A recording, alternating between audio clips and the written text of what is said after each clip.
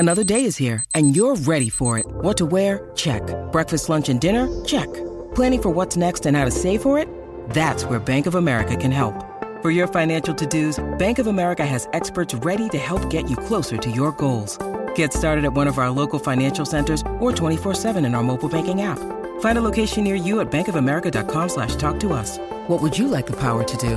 Mobile banking requires downloading the app and is only available for select devices. Message and data rates may apply. Bank of America N.A., member FDIC. Hello and welcome to First Time Dads. I am Richard Innes. And I'm Steve Mile. And this week we have someone on who we can guarantee that you're going to be interested in what this woman has to say. If you're listening to this, the chances are that you are a parent of a young child or have been a parent and therefore have spent many a sleepless night looking after your child, trying to deal with your child. And the expert we have with us this week is hopefully going to be able to explain why that is the case. Yes, this week we've got Sarah Ockwell-Smith, who is a mum of 4 and a parenting author. And welcome, Sarah. Thanks for coming. Thanks for inviting me in. Now, Rich and I talk every single day about sleep. How's it going? Every day, isn't it? It's every day. It's every day. How's day. it going? How's it going? For example, I think today I may have told Rich that Jackson woke up at 3:30 in the morning, which was fine because he went back to sleep. But I'm viewing that as a result. Now, prior to having a child, being woken up at 3:30 in the morning and viewing that as a result, I would not be happy with that. Sarah, tell me, did your children sleep? I think it depends on your definition of that. My kids slept like babies and toddlers, but I don't think we really understand what baby and toddler sleep is anymore. So, did they sleep? I have 4 kids. One of them slept through at 16 weeks. One of them didn't sleep through till she was 5 years old. Okay. Wow. And then there's a bit of a mix between all of that. Quite a difference, isn't it? Massive difference. What's your sleeping through definition? Well, I guess to your listeners, sleeping through will be something like 7 p.m. till 7 a.m. 10, 11, 12 hours in a row. Yeah.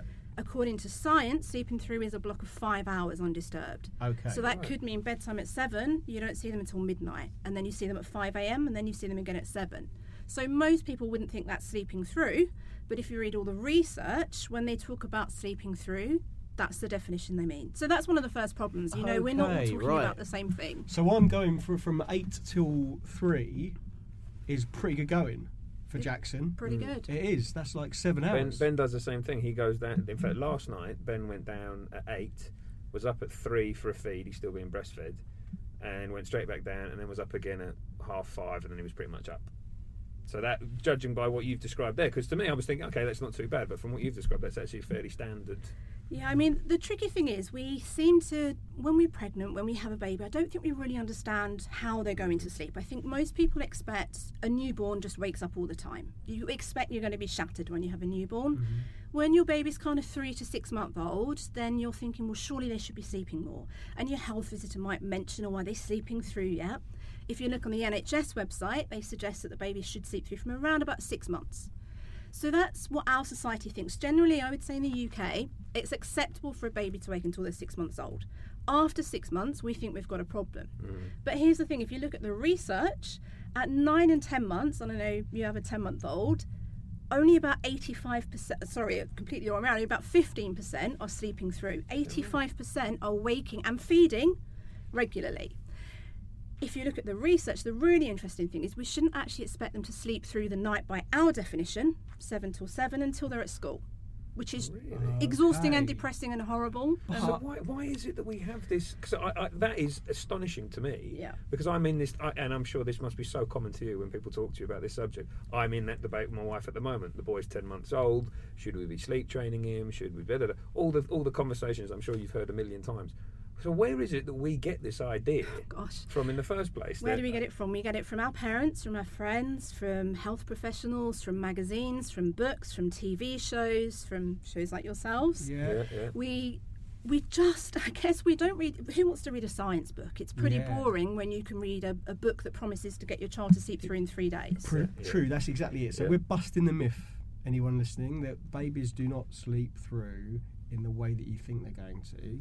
And actually, if someone promises you that they're going to make your baby sleep through, you need to probably take that with quite a large pinch of salt. Yeah. See, here's the thing, right? Nobody sleeps through the night, ever. Even as adults, Yeah. we don't sleep in the way that we want our babies to. I can't remember. whether I ever did. So, think about the days before you had kids, when you could sleep if you wanted to. Yes. There's precious days that you didn't realise how wonderful it was that you could sleep and have a lay-in. How many of those nights did you every single night sleep through? Did you not get up and have a wee or have a drink or shift your pillow around? It's true. It's true, yeah. I woke up at 3 a.m. last night. I don't know why. Yeah. Just woke up at 3 a.m, struggled to get back to sleep for about 20 minutes. There was certainly no child-based reason. But as adults, we don't sleep through very well. We tend to wake up for, think about why you woke up before you had kids. So maybe you were thirsty, maybe you're uncomfortable, maybe you're in pain, maybe, I don't know, your pillow had fallen off, maybe your partner had stolen the duvet, maybe your partner was snoring, maybe you were anxious about the next day, hot, cold, maybe you're going to the dentist the next day and couldn't sleep, maybe you're going on holiday the next day and couldn't sleep. There's all these reasons, physical and psychological, why we wake up. And I suppose the interesting thing is that when we wake up as adults, you don't rate that as a performance. You don't. That's not. It's not not on a well scale done. of, You didn't wake up last night. Exactly. It's just that's how it is. Whereas with the baby, if the baby sleeps through, it's well done. Well done. A round of applause. I think like, that might be changing, because I think with people with like the Fitbit type wristbands that monitor your sleep, people perhaps are more aware of what kind of sleep you're getting. Because I know your colleague upstairs has got a monitor which tells him, and it's the first thing he looks at in the morning. How was my sleep last night? Because it gives you a nice little graph. And so perhaps we are becoming slightly One of the things more... a Fitbit shows you is that we wake regularly, even if there's not a reason for it. So if I could just help parents to understand one thing, it's that we don't go to sleep, stay asleep and wake in the morning. Even if nothing disturbs us, we sleep in cycles. For an adult, our sleep cycle, so we go from being awake and we go through these different stages in our brains. They're specified by something called non-REM, REM, rapid eye movement sleep, and REM sleep. And there are different phases, so the non-REM sleep is divided into 3 further stages. And we go from being awake into a light non-REM, deeper non-REM, even deeper non-REM. As we go through these stages of sleep, our body temperature drops, our heart rate drops. This is what the Fitbits are picking up on. Then we go from that into rapid eye movement sleep, or REM sleep. REM sleep is our body's almost like it's in a coma, almost paralysed, but our brains are really active, so really dreaming, processing the day. And then we come back up to non-REM a little bit, and then either one of 2 things can happen. We can either immediately start another cycle, or we can wake up. But a full cycle for us lasts about 90 minutes. So on your Fitbit, when it's showing you're waking up every 90 minutes or so, that's normal. It means you're transitioning from one cycle to another. For a baby, for a toddler, their sleep cycles are about half of the length of ours. So if you think for an adult, we probably have 5 or 6 sleep cycles a night. So 5 or 6 times our Fitbit might say we woke up. We didn't, because mostly we probably just start a new cycle immediately, but technically we're classed as waking. For a baby or a toddler, they wake up potentially about 15 times a night. So part of the problem is here, as adults at the end of a sleep cycle, if something is wrong, so all the things we said a couple of minutes ago, if we're uncomfortable, if we're anxious, if we're stressed, if we just don't even know why we're awake, we can fix that. Because as adults, we're clever. We can fix anything. We can turn off lights. We can turn on lights. We can take off duvets. We can open windows. We can have a drink. We can do some deep breathing. We can kick our partner if they're snoring. Babies and toddlers can't do any of that. Yeah, this is really interesting because you just anecdotally, like Jackson, when he woke up at 3 o'clock this morning, I'm of the opinion that the reason that he's doing these wakes is because he's thirsty. And so we have water in his bedroom. So last night I sat him up, he was like half asleep, I'd say, and he had the biggest drink of water and then immediately laid back down and went back to sleep. So it fits with what you're saying, that he was like gasping, but he can't get out of bed or out of his cot, go downstairs, run some cold water into a tap glass. But even if you put a beaker of water in his cot, he still wouldn't do that. He'd still cry, because when they're young they have this thing called a dominant response, which is the body's almost innate instinctive reaction to something that's wrong. So the dominant response for something being wrong at that age is for them to cry. Whatever it is that's wrong, they're going to cry. Even if the beaker is right next to them, they're still going to cry, because in order to work out that the beaker's there, they've got a lot of complicated thought processes. They have to understand, I'm thirsty, what will fix that? Water. Okay, where is the water? Oh, it's right next to me. If I pick this cup and drink it, that will be okay. They just can't do that. So you mentioned as well, so you mentioned about the sleep cycles and about how a baby's sleep cycles is about half of the 90 minutes of an adult. That's so interesting, because we got into such a pattern for so long with Ben, where you'd time it the moment he went to sleep. Yeah, they wake up So we'd be 45 watching him on the minutes monitor later. and he'd go to sleep, and it was on the money. Like, I mean, to the minute, every night you knew 45 minutes after he fell asleep he was going to wake up. And it wouldn't take much to put him back to sleep, maybe a quick cuddle or whatever, and then just put him back carefully and gently. But it was like clockwork. It was like clockwork, and it was so bizarre. And it's only recently actually that he's got out of that, and now he sleeps through for a good few hours when he first goes down. But you can still see him or hear him. There's the murmuring or the sort of slightly where you can sense that, okay, he's at the end of one of these cycles because he's sort of coming to a little bit, but then he's now at the stage where he just is able to roll over and go back to sleep. So what can we do, or what are some good suggestions of ways to encourage them to just start another cycle? All right. I'm going to repeat this now. I'm going to say to Jackson, whispering, just start another cycle. I'm glad you asked that, because the aim isn't to teach them to sleep through the night. Yeah. The aim is to get them to connect sleep cycles independently. Actually, it doesn't help a baby or a toddler if they wake up at the end of every sleep cycle or hurt them. There is no benefit to them to do 12 hours and not wake up rather than 12 hours and wake up 8 times. It's not deeper sleep, it's not more beneficial. It's beneficial to us because we're not so exhausted. So our aim shouldn't be to get them to sleep through. It's how do I get them to connect sleep cycles more independently? How do you get them to do that? It's almost indefinite different answers, because every single child in the world is different. If we had the answer to that, we would start And- doing a podcast. I can give you Sit some on an island answers, somewhere. but I can't tell you the answer for your child, for the person listening, because I don't know your child. They're all No. different, and every night for that child is different. The thing Can we I have just say, sorry to interrupt, but I find that so refreshing to hear you say that, because one of my great frustrations, both in terms of sleep, but in all sorts of other areas, whether it be feeding or walking or teaching a child to do whatever it might be, this idea that there's a one-size-fits-all solution There's so drives not. me insane, because what it suggests is that every child is the same, or at least every child is similar to a certain extent, and they're not. Every child is different, every scenario is different, and I love the fact that every child's different. That's how it should be, and that's why people have different experiences. So to hear somebody say, because it would be so easy for you to say, here are the 10 things that will make sure your child connects their sleep cycles, Yeah. and that'd be so easy to do, and people would lap it up and they'd buy your books and And all the the- rest of it, the but this worst is thing actually honest. is parents seem to think that there's some magic solution that will get their child to sleep. But even worse than that, they seem to think that's something you have to pay a lot of money for, Yeah. so that they have to pay a sleep trainer hundreds of pounds to Yeah, fix. yeah. If that existed, it wouldn't be a secret. Everybody would know. Yeah. So there is no one answer. There's no secret success or solution. The thing that parents have to do before they do anything is to understand what's normal and in many ways accept it. So what I'm not saying there is suck it up, you're not going to sleep until your child's 4. No. But the more you understand they're normal, it's not a problem that your child has, and it's not a problem you've created. And this is particularly important to first-time parents, I Absolutely. guess, because Yeah. once you've had one, you've got some field of reference, I guess, and it's all right. You have, but they all sleep differently. Like if somebody has a sleeper naturally, because sleep has a very huge genetic basis. So, how you slept as a child will probably be how your child sleeps. You might have a genetically good sleeper and you might think, yes, I've nailed this, that sleep training worked, or what we're doing worked. Guarantee next time you'll get a non-sleeper.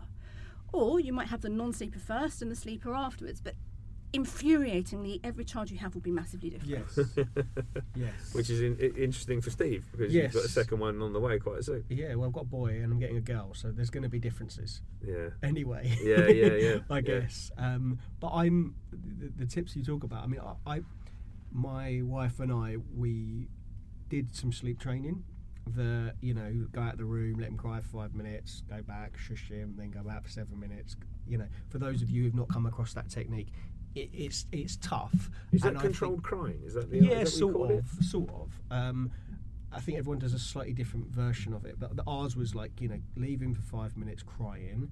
It wasn't like screaming in agony. It was just like he was awake, and then go back, stand outside the room, have a glass of wine or whatever it takes to still your nerves.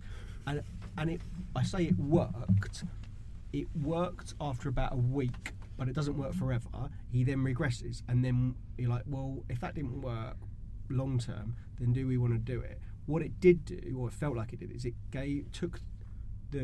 psychologically it took the control to us. We felt like we were having an impact by something that we were doing.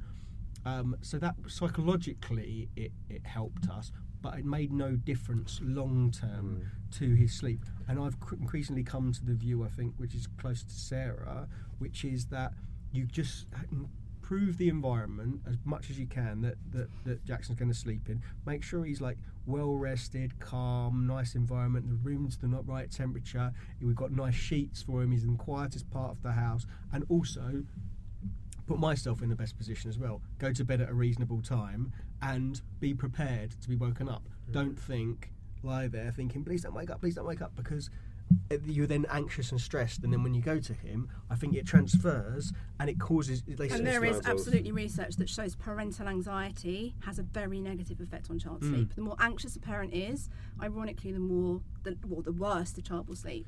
Sarah, you were chuckling at one point when Steve was talking there. What was the bit you were chuckling at? Let me tell you why controlled crying doesn't work. So it has many different names: controlled crying, rapid response, extinction method, pop in, pop out, whatever you call it. There's a move now in sleep training circles to move away from sort of cry-based sleep training, because I think, hopefully, in society we're moving to more kind of mindful, evidence-based, gentle methods.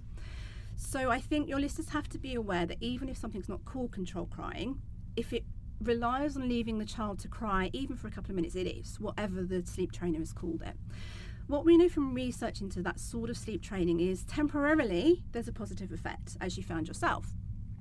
In the long term, and I'm talking even like 3 months later, that child will not sleep any better than a child who was never sleep trained. It doesn't work in the long term, and there is actually even research to show that children who were sleep trained in that manner, 6 months, 12 months down the line, actually sleep worse than their counterparts who weren't sleep trained. So why might that be, do you think? We have to come back to what I was saying about sleep cycles. Why does that sort of cry-based sleep training work? So your child's gone to bed, they've woken up 45 minutes, an hour later, because something in their world is not right. I can't tell you what that is. They can't tell you what that is, which is even more infuriating. It's the frustrating bit, yeah. But something's wrong. They need you to fix that, whether it's fixing the environment, whether it's giving them a cuddle to soothe their anxiety. When you leave them to cry, do you think that teaches them to self-soothe? So here's a question for the two of you and for your listeners. Well, that's the theory. That's the theory that you're working on. Or are you just exhausting them? You're just exhausting them and they're giving up. You're just teaching them to give up crying out for help. So let's go back to our list. So say they're too cold or too hot. Can they fix that themselves? No. They're really anxious. Maybe they have separation anxiety. Maybe they've had a bad dream. Can they fix that themselves? No.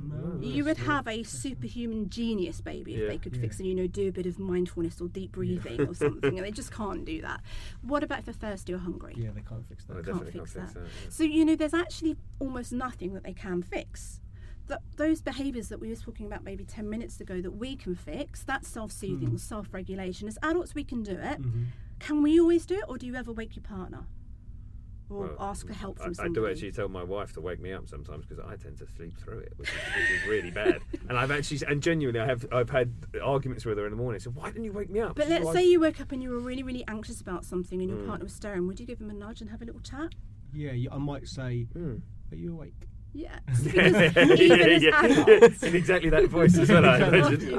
I wouldn't, maybe not nudge. But even as adults, we're not as great at self-soothing as we think we are. Yeah. So we know that it's just physiologically, psychologically impossible that you can teach a baby or a toddler to self-soothe, because they don't have the brain development or the physical dexterity to do it. So when you do cry-based sleep training, you're doing one thing and one thing only.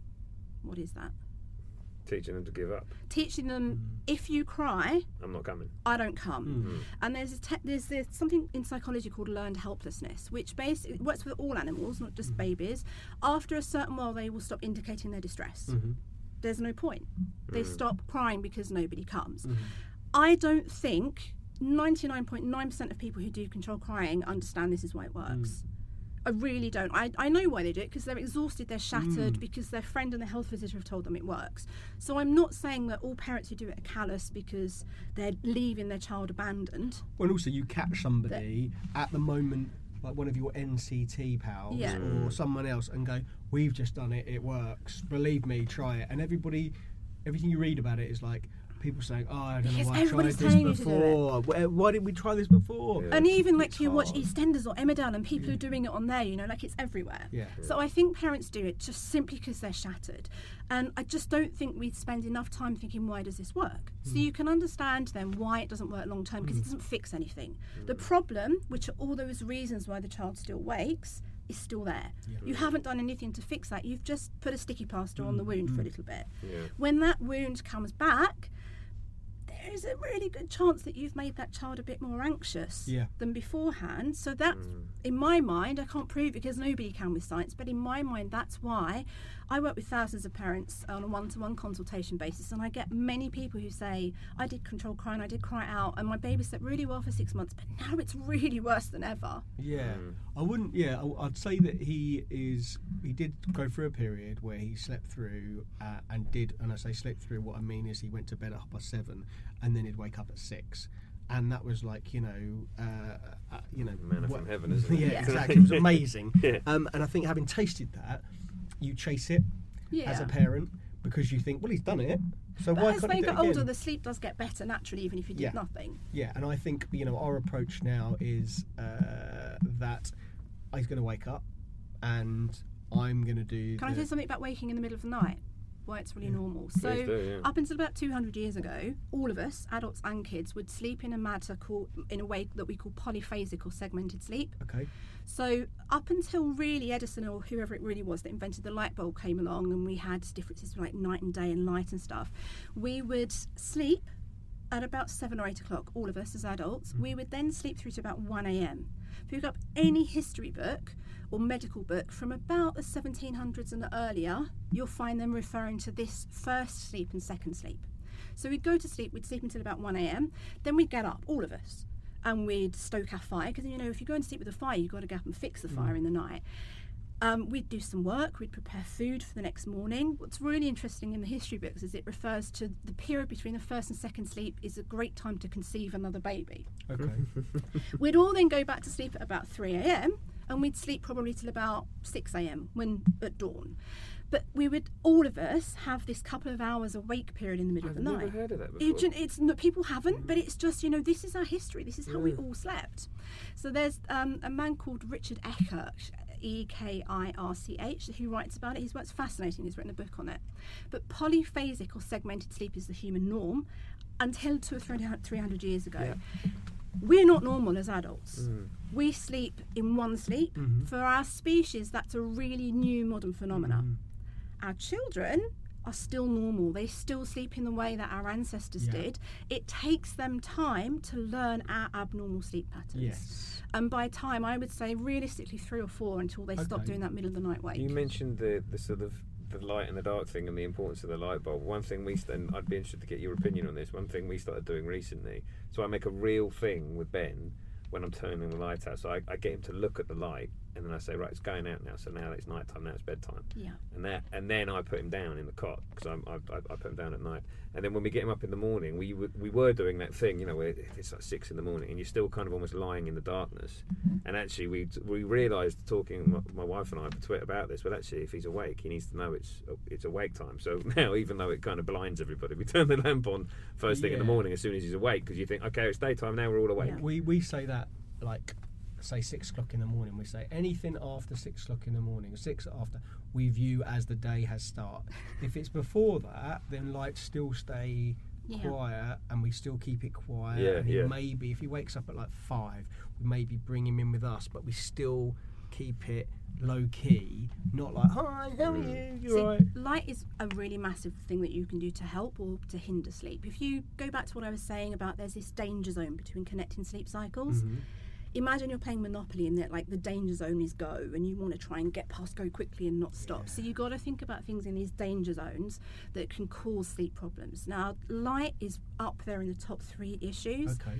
So again, a couple of hundred years ago, electricity came along. Electric light bulbs then were quite yellow in colour. So if you think back to our old incandescent light bulbs before energy saving lights came along. If you think I'm going to do really quick physics lessons now, like physics GCSE. So I don't know if you remember learning There's about a lot more light. science in this than I was expecting. Sorry. No, it's good. It's good. Really I'm learning. quickly. If you think back to when you were learning about light and colour spectrums, I don't know if any of you ever played with light and diffracted it into different Yes. colours Yeah, with a mirror. prism, Okay, prism, so yeah, you have yeah. wavelengths. Now these wavelengths or colours of light are measured in something called nanometers. All you really need to know is that light is predominantly red, green and blue. So white light doesn't exist, it's a mix of all of them. So when we see a light that is white, it's actually a mix of red, green and blue light. Does that make sense? So blue light has a low wavelength and it's lower in the nanometers, about 300 or 400 nanometers. Green light sits in the middle, bit higher, probably about 450-ish nanometers, and at the other end you have red. The other end of the spectrum you have ultraviolet, which is the other end of blue, and the other end of red you have infrared. Yep. Right, makes sense. Yep. So all lighting that we have in our homes everywhere sits somewhere on that red, green, blue colour Yep. spectrum. What we know from research is anything under 600 nanometers inhibits the release of melatonin. Now, melatonin is the hormone of sleep. Melatonin is what we need to release a lot of in order to sleep Yeah. well. So when we're looking at light, whether it's natural or artificial, our optic nerves through our eyes send a message back to something called the suprachiasmatic nucleus in our brain, Yeah. which analyses it, a bit like you analysed in GCSE physics.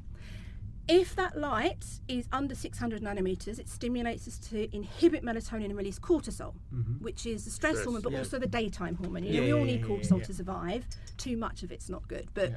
in the daytime, right now, we're all releasing bucket loads of Yeah. cortisol because our eyes are picking up that the light that we're in, either inside or outside, is blue. At night, what happens to light levels? What would have happened 200 years ago? Where would we have got light after dusk? Candles. Yes, so Fire, where do you yeah. think fire and candles sit on that colour spectrum?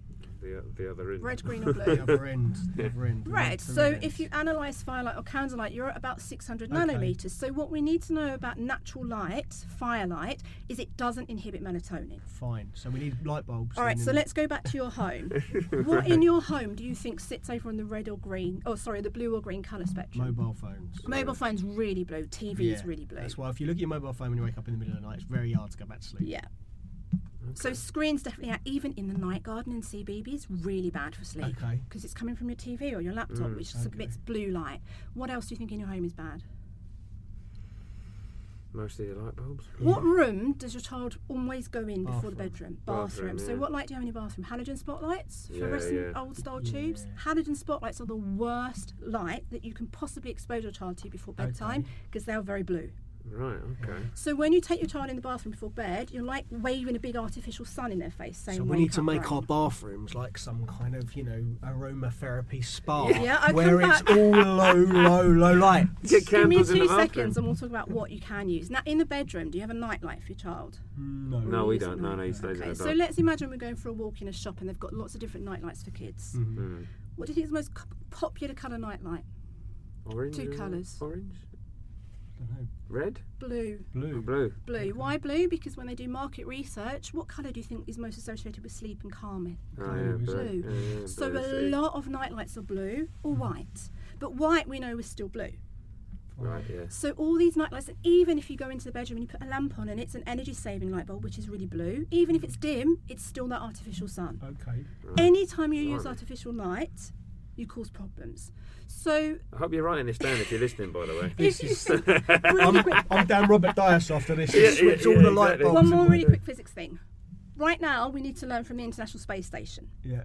because no natural light in space. Yeah. NASA in the daytime use something called non-blue blue light. So if you watch Tim Peake or something up on the ISS, it doesn't Yeah. look blue, No. but he'll be exposed to blue light. But NASA have a lot of money, so they make it look white. Okay. At night, they get red light that's non-red that looks white. You can get one lamp that's non-red light by a brand called Lumi, called the Bedbug. It's Okay. quite expensive. So for regular people, if you don't want to spend up in excess of £50 on a night light, what you're looking at buying is red light. Okay. So you look a bit like you're growing cannabis or you're in a red light zone. Yeah, But, yeah, yeah. however, if it makes Like your a child brothel. sleep, If it who keeps cares? if it keeps a kid asleep, then yeah, happy So days. in your bathroom, my top tip is to get some red photographic filter. Yeah. It's about 99p a sheet. Yeah. Cut out a circle, blue tack it onto your light, you Yeah. filter the blue out. Fine. Or you can use candles, but if you've got toddler and naked flames is not such a good idea. See, I would never in a million years have guessed that. Not in a million years. Then you go into your bedroom, you get a lovely light bulb that comes with a little remote control that changes colour. Yeah. They're about £8. Yeah. Whatever light you have at the moment, put that in a lamp and use that instead. Yeah. When you're getting them ready for bed, have it on peach, dark orange or red only. Okay. And at night, when they go to sleep, get a little plug-in red light, or go and get some $2.99 red fairy lights, battery operated, stick them in a jar and make a little light from that. Yeah. Leave that on all night. It would be ideal that they slept in no light, but fear of the dark really starts to set in late babyhood, toddlerhood. It's much better that they have a dim red night light on all You'll night. do this. The red God, lights, right. Christmas decks. Right, so Related to red light, something else that will really help is temperature. So melatonin, our sleep hormone, doesn't just react to light, it also reacts to temperature. Think back when we're in caves, we would have had a fire, but it would have been cold. Yeah. We wouldn't have had thick duvets, central heating. Our bodies, when it's over 18 degrees in the room, inhibits the release of melatonin, because melatonin is a hormone that comes out when it's dark and cold. That's so odd, because you think, the whole idea of being cosy, this Yeah. idea, that But what you need to aim for is a warm body in a cool room. So what temperature are we talking? 15 to 18 degrees. Right, in brilliant. the room. In the room. Really? Central heating off before bed. Central Yeah. heating doesn't just overheat, it also dries out moisture, and humidity level is important. So we're A always dry only hum 20. I was going to say, if it goes below 20, my wife goes mental and says, get it heating on. What happens if you go to bed in a room with central heating? Not only are you too warm for melatonin, but you'll also wake up with a dry mouth because central heating zaps out all the moisture. Yeah, You'll yeah. need a drink. Babies will need to breastfeed or bottle feed. Yeah. It's not necessarily the milk because they're hungry, they might just have a dry throat. Yeah. So humidity up, temperature down. This But- is rocking my world. This is my mind is blown. You This is need like to make sure everything's they're going out the warm. window. So I'm not saying put them to bed cold because that's stupid because they'll wake up because they're cold. Yeah. So my recommendation in the winter is to use something like a 3-tog sleeping bag, which is probably a bit warmer than you have Okay. currently, with a long sleeve vest and long sleeve pyjamas as well. You want them to be snug but in a Okay. cooler room, which is why in Scandinavia their babies all nap outside in like -5 temperatures. They wrap them up and then Covered put them in the We've car. got Yeah. an oil-filled radiator plug-in in Jackson's room, which Yeah. we use to Unplug it. maintain. Well, we try to Open because the his window and room unplug goes it. down if without any heating, goes down at night to 12 degrees or something like that. So we're But you just make sure he's warm enough with what he's wearing. Yeah. My mum would lose her. I was about to use a bad word there. My mum would lose her mind. The idea, because that's like the typical grandma, isn't it? It's like, Yeah. oh, is he got enough clothes on? Is he Yeah, warm exactly. enough? Is he warm enough? Is he warm enough? My And he- wife's like this. Yeah. Make sure they're warm enough with clothing and bedding, not Yeah. with room temperature. Yeah, The yeah. other thing that's interesting about bedding, particularly if you're talking babies, is we all tend to put them in these sleeping bags now because we think they're safer. Yeah. Did you know there's no research to show that they're safer? Yeah, we put It's him clever in. marketing. He's in just under a duvet. We dispensed with the sleeping bags a while ago. Also, we really could- don't recommend a duvet. Okay. So, but let's do sleeping bags first of all. Sleeping bags aren't great because babies do what I call the baby burrito in them. They roll over and trap themselves and burrito Are you going to themselves. tell me that he needs to sleep under like an animal fur? Hold- Because it goes back to how we used to sleep. No, I'm so not. So we don't want them to baby burrito. Yeah. The biggest problem with a sleeping bag is they can't stick their feet out. Okay. Now this will sound really weird and wacky, but one of the best ways to regulate our temperature at night is to have the ability to stick our feet out I from under often the hang Yeah, my duvet. leg out. yeah, me too. Yeah. Yeah, exactly. So if we overheat, we need to be able to stick a foot out to cool down. We completely inhibit them doing that in a sleeping bag. And you'll find a lot of babies, particularly our older ones, don't like the captivity of the sleeping bag. However, the alternative of blanket or duvet is possibly less safe, especially under 12 months, it's definitely less safe. But what's really important about a duvet is it's quite a mature thing to be able to control a duvet, Yeah. to have it over yourself evenly and not wrap up in it or have it fall off. So I don't recommend duvets till they're 4. Okay. What I recommend instead is Here we a go. sleeping bag. Pens at the ready. It's really not. It's not a deerskin or anything. A baby sleeping bag that has fitted legs Yes. and bare feet. So Yeah. they look like weird Oh, white I've seen Oompa them. Loompa These- types. yeah, that Yeah, look like I've Ben seen strange actually has one of them. He things. looks a bit like MC Hammer. Yeah. Am I allowed He's to got tell the- them where you get them from? Go for it. Yeah, okay. So there's only 2 places you can get them in the UK. There's a brand called Slumbersack. I have no affiliation with these, by Okay. the way. So Slumbersack do them for 12 months and over. Beneath that, Jojo Maman Bébé Okay. do something called a sleep snuggler that they start at 6 to 12 months. Okay. But They look like really like Bare baggy feet. 1980s No, I've seen them, style. I've they seen look, them, no, yeah, MC I've Hammer seen pants. I've seen them. But so it allows them to have their feet bare. Don't go thinking, oh my gosh, they're going to be really worried. I need to put socks on them, Yeah. which a lot of people do, Oh, yeah. because you put your kids to sleep every night without gloves on. Yeah. You don't worry about their hands. I often put Jackson to sleep during the day, and I take his socks off before he goes into because we don't change his clothes. When he has like a little lie down in the afternoon for like an hour or so, he's got his socks off, and that. Yeah. So sleeping bag, fitted legs, bare feet. The See, only for a time lo- I'd put on. So I was just going to say, for a long time with Ben on this subject, I mean, he wouldn't go in a sleeping bag at all. He was even as a newborn, he wouldn't do swaddling. There was he has always demanded his freedom for his limbs. So we've always tried to kind of play along with that. So he wouldn't go in a sleeping bag. Obviously, far too young to have sort of anything over him. So we used to just put him down. I mean, my wife used to put sort of a short sleeve vest on and then put a long sleeve vest over the top, and then we just lie him down on the sheet. Then the dangers are then that they get too cold. Yeah, so we just lie him down on the sheet, but that was the only way we could really do it. And in fairness, that was in the summer, so it was okay. But these sleeping bags are literally revolutionary. Okay. Interesting. Do you want another couple of tips? Please, Yeah, this is right. absolute gold. I mean, we're not really saying anything because we don't need to. No. This is brilliant. I'm just trying to So the remember next it thing all. we have to think about is that the environment is the same when they go to sleep as when they wake up. So whatever's happening in their room at say 7:30ish when they're going to sleep, you want it to be the same when they wake. So there's a couple of issues that we have here. Often parents will sing a lullaby, or they'll have an animal that plays a tune that the child will go to sleep to. That's great, it helps them to go to sleep. What happens 45 minutes later when they wake up and that music stopped? Yeah. So we have a whatever sheep noise they have, that made a which I know is the great, one, yeah. but it needs, whatever noise they go to sleep with needs to be constant all night to catch them at the end of those sleep which cycles. is when we come to Wayne Rooney going to sleep with the hairdryer on. Yeah. The white noise. Yeah, he in the says that in his background. autobiography that he has to sleep with the Yeah. vacuum cleaner on the whole time. So white noise is great for newborns. I don't really recommend it post then, unless obviously somebody like Wayne Rooney who sleeps with white, that's not a problem.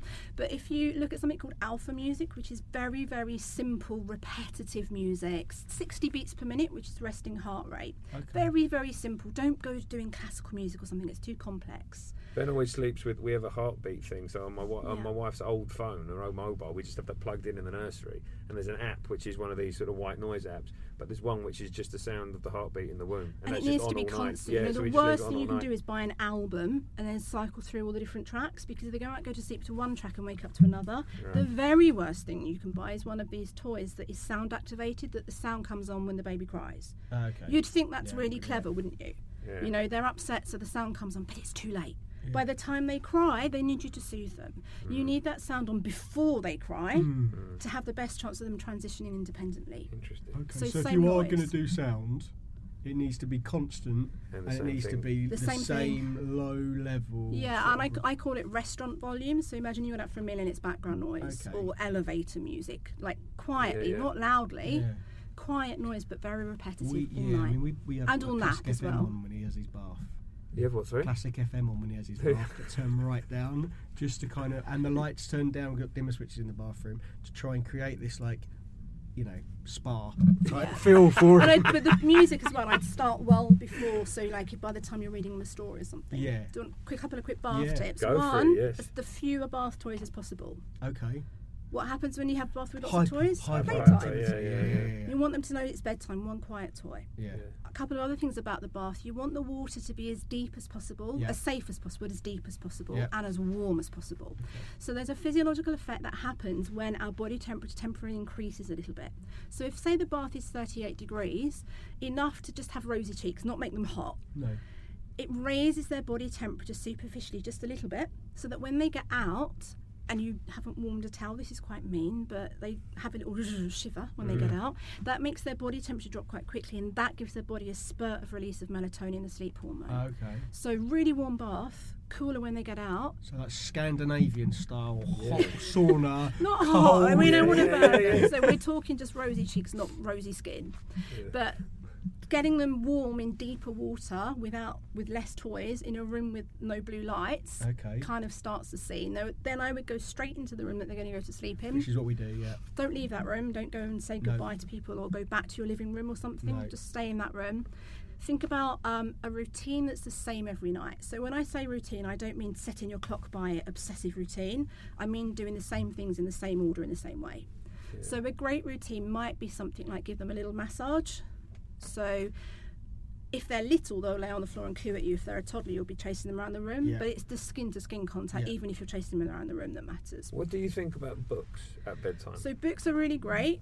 However, I would only have one book and I'd read the same book every night, and I would not have books that have lift the flaps, pressing buttons, different sensory, because that's playtime we again. got- we have- That's exactly what I've been struggling with recently, and I've kind of, because it's what he likes doing the most. So because the way we do it, my wife gives his last breastfeed because we don't want her putting him to bed because he thinks he's getting another feed. So she does the breastfeed, and then I take him into the nursery, and he sits on my lap, and we read a couple of books, and then I put him in the cot when it's bedtime. And he really enjoys, obviously, the lifting of the flaps and all that kind of stuff. And so I'd move that before the bath. I always recommend having a play, particularly with toddlers, playtime before the bath, like at least half an hour playtime. Like crazy play, loads of stories, loads of books. It's really great for dads to do because they tend to be much better at crazy play than mums. Yeah, very much so. And have all the lift the flap books and loud noises books then, just before the bath. But after the bath, stick with one book. There's a really freaky book called Goodnight Moon. I love it. It's strange, but it's about sleep. It's repetitive. It's an old book, isn't it's it? old. It's like 50 years old. But it's all about sleep and it rhymes. It's repetitive. Let's get rid of it tomorrow. We've got copies everywhere. So my top tip is that book, the same book every night at the end of your routine. Okay. In terms of them going to sleep, I really wouldn't be scared about feeding to sleep. What you're aiming for is your child to go to sleep as calm and as rested as possible. Little. Yeah, if they're little. Well, do you know, if they're older, then you have issues with teeth brushing, which I'm not a dentist. I read something the other day, like if kids get used to having food just before bedtime, there's some evidence that shows that it might result in eating problems later down the line. And he's going to talk to you about eating separately. Okay.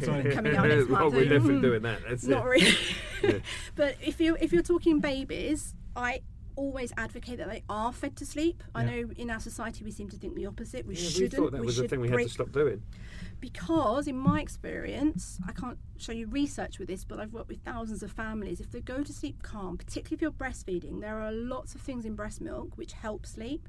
So lots of chemicals which really aid sleep hormones. But if they go to sleep calm and they've had a breastfeed, then in my experience, they're less likely to be frantic to have a breastfeed when they wake up because they had it when they went to sleep. Not vice versa. So I've worked with thousands of families who still breastfeed to sleep, or still have a bottle to go to sleep, who don't feed in the night. It's not something we should be scared of. You know what? You don't see tigers, cows, dogs, cats worrying about not breastfeeding their kittens, puppies and whatever to sleep. They all feed to sleep and cuddle up. I guess with that it's your own comfort with that. If you're happy to do it, then fine. It's if you want to kind of like go, right, and I feel like I need to have a bit of a break in the evening. Absolutely. So if it works for you, psychologically, again, a lot of it's parent psychology rather than the child. Which is, we shouldn't dismiss, should we? We shouldn't dismiss the importance of parents feeling like they have their own lives and that they are mentally happy and stable, because obviously the baby has to be the focus, but without a kind of stable, happy, rested parent, then it becomes much more difficult. So what we're really talking about here is for those parents who are happy to breastfeed or bottle feed their babies to sleep, and it works, they really shouldn't worry about not doing it. If you have a parent who, for some reason, mum can't be there to breastfeed to sleep, or she's just feeling touched out, or if you have other concerns, then yes, do something about it. But don't feel you should, because you should never feed to sleep, because you've heard all sorts of rumours to say that it will cause sleep problems. Because it doesn't. This is exactly where I am with the conversation my wife and I are having all the time, and actually my wife will be so delighted to listen to this podcast because you've said everything that she keeps banging on about. Do you know why? Because instinctively she'll feel probably that this is the right thing to do. Well, her point is, so I am constantly saying, look, we need to get to a point where, you know, he's not having to have a feed in the night, or you don't have to feed him to sleep. You know, we need to start. We need to help him. My whole thing, and I feel a bit stupid saying this now, knowing what I know now, that my whole thing has been, we need to help him progress and move forward and, you know, develop and etc. etc. etc. And her point is, I'm happy to get up in the night and feed him. I don't mind. I'm more than happy to do it. Two different groups, haven't you? You've got one where the mum feels it's instinctively right, she's happy with it. Dad's perhaps a bit bemused because it's not making sense because all his other friends' babies are going to sleep by just being put down in the cot. And also you miss your partner. As we've discussed on previous podcasts, you miss that time with Lindsay. And the other big thing I don't think we've touched on is, particularly if you're talking breastfeeding families, I find that dads very often feel a bit useless and left out. Yes. Like, why will my baby not go to sleep for me? Why can't I calm them? I want to help mum and I want to do something, but I can't because they only want mum. Absolutely. Yeah. So for those, the best thing I can say is that playtime is absolutely your territory. You know, lots of rough housing, being silly, being an idiot, lots of loud. I'm definitely good at read that. the books. Yeah. No reason why you can't do all the bedtime routine. You know, have a bath with them. Getting in with them actually tends they tend to be happier. Do everything, and mum just does the really last little feed to sleep. So really share it. And actually, often, if you do it like that and have a really fantastic bedtime routine, actually makes it much easier for them, quicker for them to go to sleep, so you do get more of an evening. So do you think, this is just me asking on a personal level, I guess, is what we've changed doing with Jackson is Mum does bedtime with him, so we all do the bath together, quite calm, and then it's like, bye-bye Daddy, and I'm like, bye-bye Jackson, and he goes upstairs, he might do a quick top of the stairs, like the corridor at the top of the stairs, turn around, run back, give me another quick cuddle, and then he goes into, does books with Mum. Mum does books, he goes to sleep. If he wakes up during the night, it's me that gets up and shushes him. And my rationale behind that is, I get home from work earlier, I pick him up from nursery, and he misses his mum more in the night because he's not spent as much time with her, and he's more likely, if she goes in, to throw his arms up and go, mummy, mummy, mummy, I want to cuddle. Whereas if I go in, he's more likely to realise. He's more likely to realise that it's like, shh, Jackson, bedtime, and it seems to work. Is there any? If it's, there's a couple of things we have to think about here, which is for dads. So many dads that I work with say to me, why won't they settle for me? Why is it, do they have a better bond with their mum? What we're talking research-wise is probably actually, if mum's the main carer, probably the strongest bond's going to be with mum, particularly if they were breastfeeding. Yeah. But even if she isn't, that your child has known mum for 9 months longer because they've been inside mum for 9 months. Now, that's not a slight on you. It's not saying you're doing anything wrong. It's just kind of nature. Your time, absolutely, I can tell you, will come. In the future, maybe in 2 years, 3 years, 5 years, 10 years, your child's going to prefer you over mum. But I think the most difficult thing that you can do is to fight it now. So do all the play, do all the routine, do all the reading, have your specific dad rules, but don't worry so much if they want mum more than you, because I promise you it won't last forever. It's really normal. Yeah. In terms of missing mum if she's been at work, yes, they do tend to miss mum more, which I know is, I don't want to sound like I'm like a raging feminist or something, but it does tend, because the strongest bond is with mum, they do tend to miss mum the most. That's been borne out by work. The very best thing you can do is to make sure they get enough reconnection time with mum when you get home. But evenings, I know when we all work long hours and we get home and we're shattered, it tends to be, right, in, feed quickly, bath, get ready, go to sleep. Yeah. If you can just add an extra half an hour to an hour and get in, eat dinner, make 45 minutes to an hour playtime with dad, with mum, really spend time to reconnect, that is not dinner time, that is not bedtime, they are far less anxious about not seeing mum in the night because they've had that time to reconnect with them. Similarly, if mum's been at work and she's still breastfeeding, it makes sense to let that child breastfeed as much as possible in the evening when she's home, because that's their way to reconnect. So you've got to have that time to reconnect. And we know from research, if your child is in daycare, so if you're working, we know it takes about 2 hours in the home environment for their cortisol levels to drop sufficiently for melatonin, remember the hormone of sleep, to rise. So if you're getting home at 6, you don't want to be trying to make bedtime until 8. Mm-hmm. Right, and by bedtime at 8, I don't mean that's when you go up, I mean that's when you're settling them in bed. That's when you're laying them into their cot. So you really need to give more time between getting home and putting them to bed. And that seems to be working, because we have given him bath time later in order that mum can spend more time with him when she gets home. That's how kids reconnect. She does the stories, so she spends more time with him, and it does seem to work. And the trade-off is that I'm doing the wake-ups in the night, but to be honest with you, if your child's fine, and it's really important that what I'm not talking about is that they should never cry. No. It's okay that they cry, but we know from research it's better that they cry in arms, i.e. that they're with somebody who loves them, that cares about them, that's offering comfort. So it may be that when you go in, your little boy's still crying, but the fact that you're there and you're comforting and nurturing and giving him a hug, there'll be a very different impact on his brain. The flip side to that, the physical contact. The flip side to that, just from the dad's perspective, and I'm thinking of my own personal experience again, is when you go in, the boy's crying, and you pick him up and you give him a cuddle and you're trying your very best to soothe him and help him, and not only does he not calm down, sometimes the crying escalates and he's hysterical, and that then you're in that horrible cycle, because then you're starting to be stressed out, you're starting to almost be irritated with him, which is not what you want to be at all. What I always say to dads is you have to change your aim. Your aim is not to stop your child from crying. It's not to get that crying baby to calm down and go to sleep.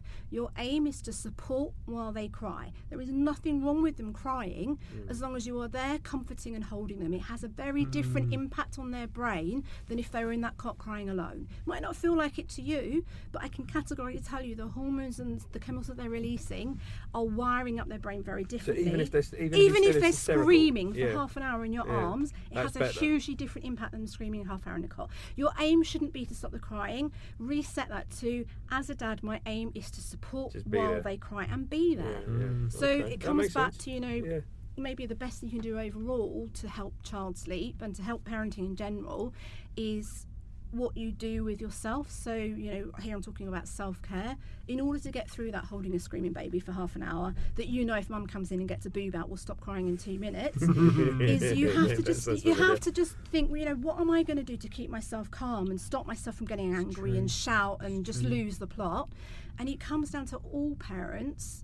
And I know it sounds like I'm giving you more to do when you're probably exhausted already, is you have to look after yourself. So, whatever it takes, little bits every day. So locking yourself in the loo for 10 minutes and reading a magazine, having a bath and shutting the door. There's a great app called Headspace, headspace.com. 10 minutes every day, mindfulness. Regularly, going for a run, going to the pub, whatever it is that helps you to be a better, calmer dad. It's a walk for me. I get off the train, stop early, and I add another 10 minutes to my journey time, but it's a walk, listening to a podcast or whatever, just to give you that little bit of my space. I toyed with the idea of going to some yoga thing, but I found it so stressful, the prospect of going into a room full of women doing yoga, that I thought I'll just go for a walk. I go to a Pilates class, but I go to an old people's Pilates class, so I'm not with all the really super fit people. Quite like they're all 70 and above. I like the sound of that. Pilates with OAP, so you can feel good about yourself. I feel really Next fit week, and light. First time Dad goes to Pilates with OAPs. But whatever it is that does it for you, you have to look after yourself, and you have to help your partner look after herself, because mums are really bad at that.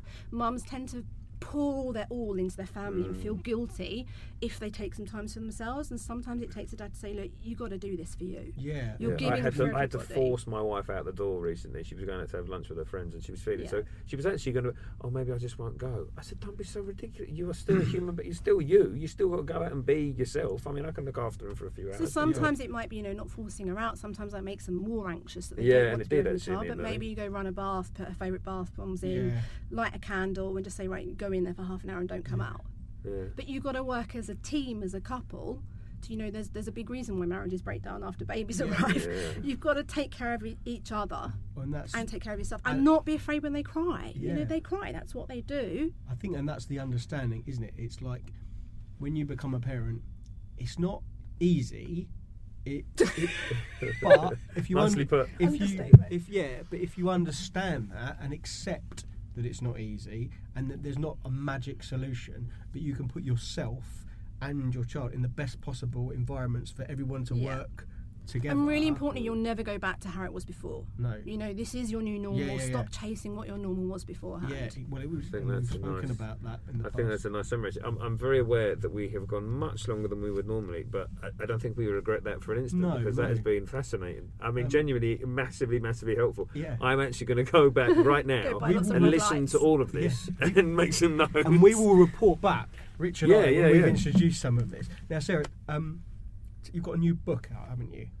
Coming shortly. Do you want to tell us what that's called? I have a sleep book, if anybody's interested in sleep, called The Gentle Sleep Book. That's not new, it's a couple of years old. If anybody's interested in eating, which is a completely different topic, and we will get into this anything from newborns right the way through to 18, whether it's picky eating, only eating sweet foods, refusing all food, or all wonderful things that toddlers do. The Gentle Eating book is out on the 1st of March. Great. Well, if it's anything like the good advice that I seem to feel like I've got. I'm genuinely reeling. I am sort of like everything I thought I knew is now. I mean, it doesn't happen very often. Poor old Jackson is going to get home to what I can describe as an Amsterdam brothel look in his bedroom with the sound of like a heartbeat or playing in the background. On that bombshell of an Amsterdam brothel in your son's room, I think we should probably end. As I say, that has been genuinely very helpful, really insightful, really, really interesting, and very long. My God, we've been talking for 52 minutes. Good Lord. Sorry. Right. No, that's fine. Believe me, don't apologise. Thanks again to Sarah for coming in and offering all that advice. I'm sure if you're listening, you would have found that as helpful as we have. So, if you've liked it, this podcast, please do subscribe to the rest of them. Have a listen and tell your friends about it. Leave us a review as well. Stick it up on Facebook, tweet it. Yeah. MySpace it, Bebo it, Instagram it. All right, Grandad. All right, Grandad. And leave a review on iTunes because that does help for various boring reasons. And also, if you want to communicate anything with us, any comments, firsttimedads@trinitymirror.com. Right, that really is enough now. So thanks again for listening, and we'll catch you next time. Happy sleeping. Cheers.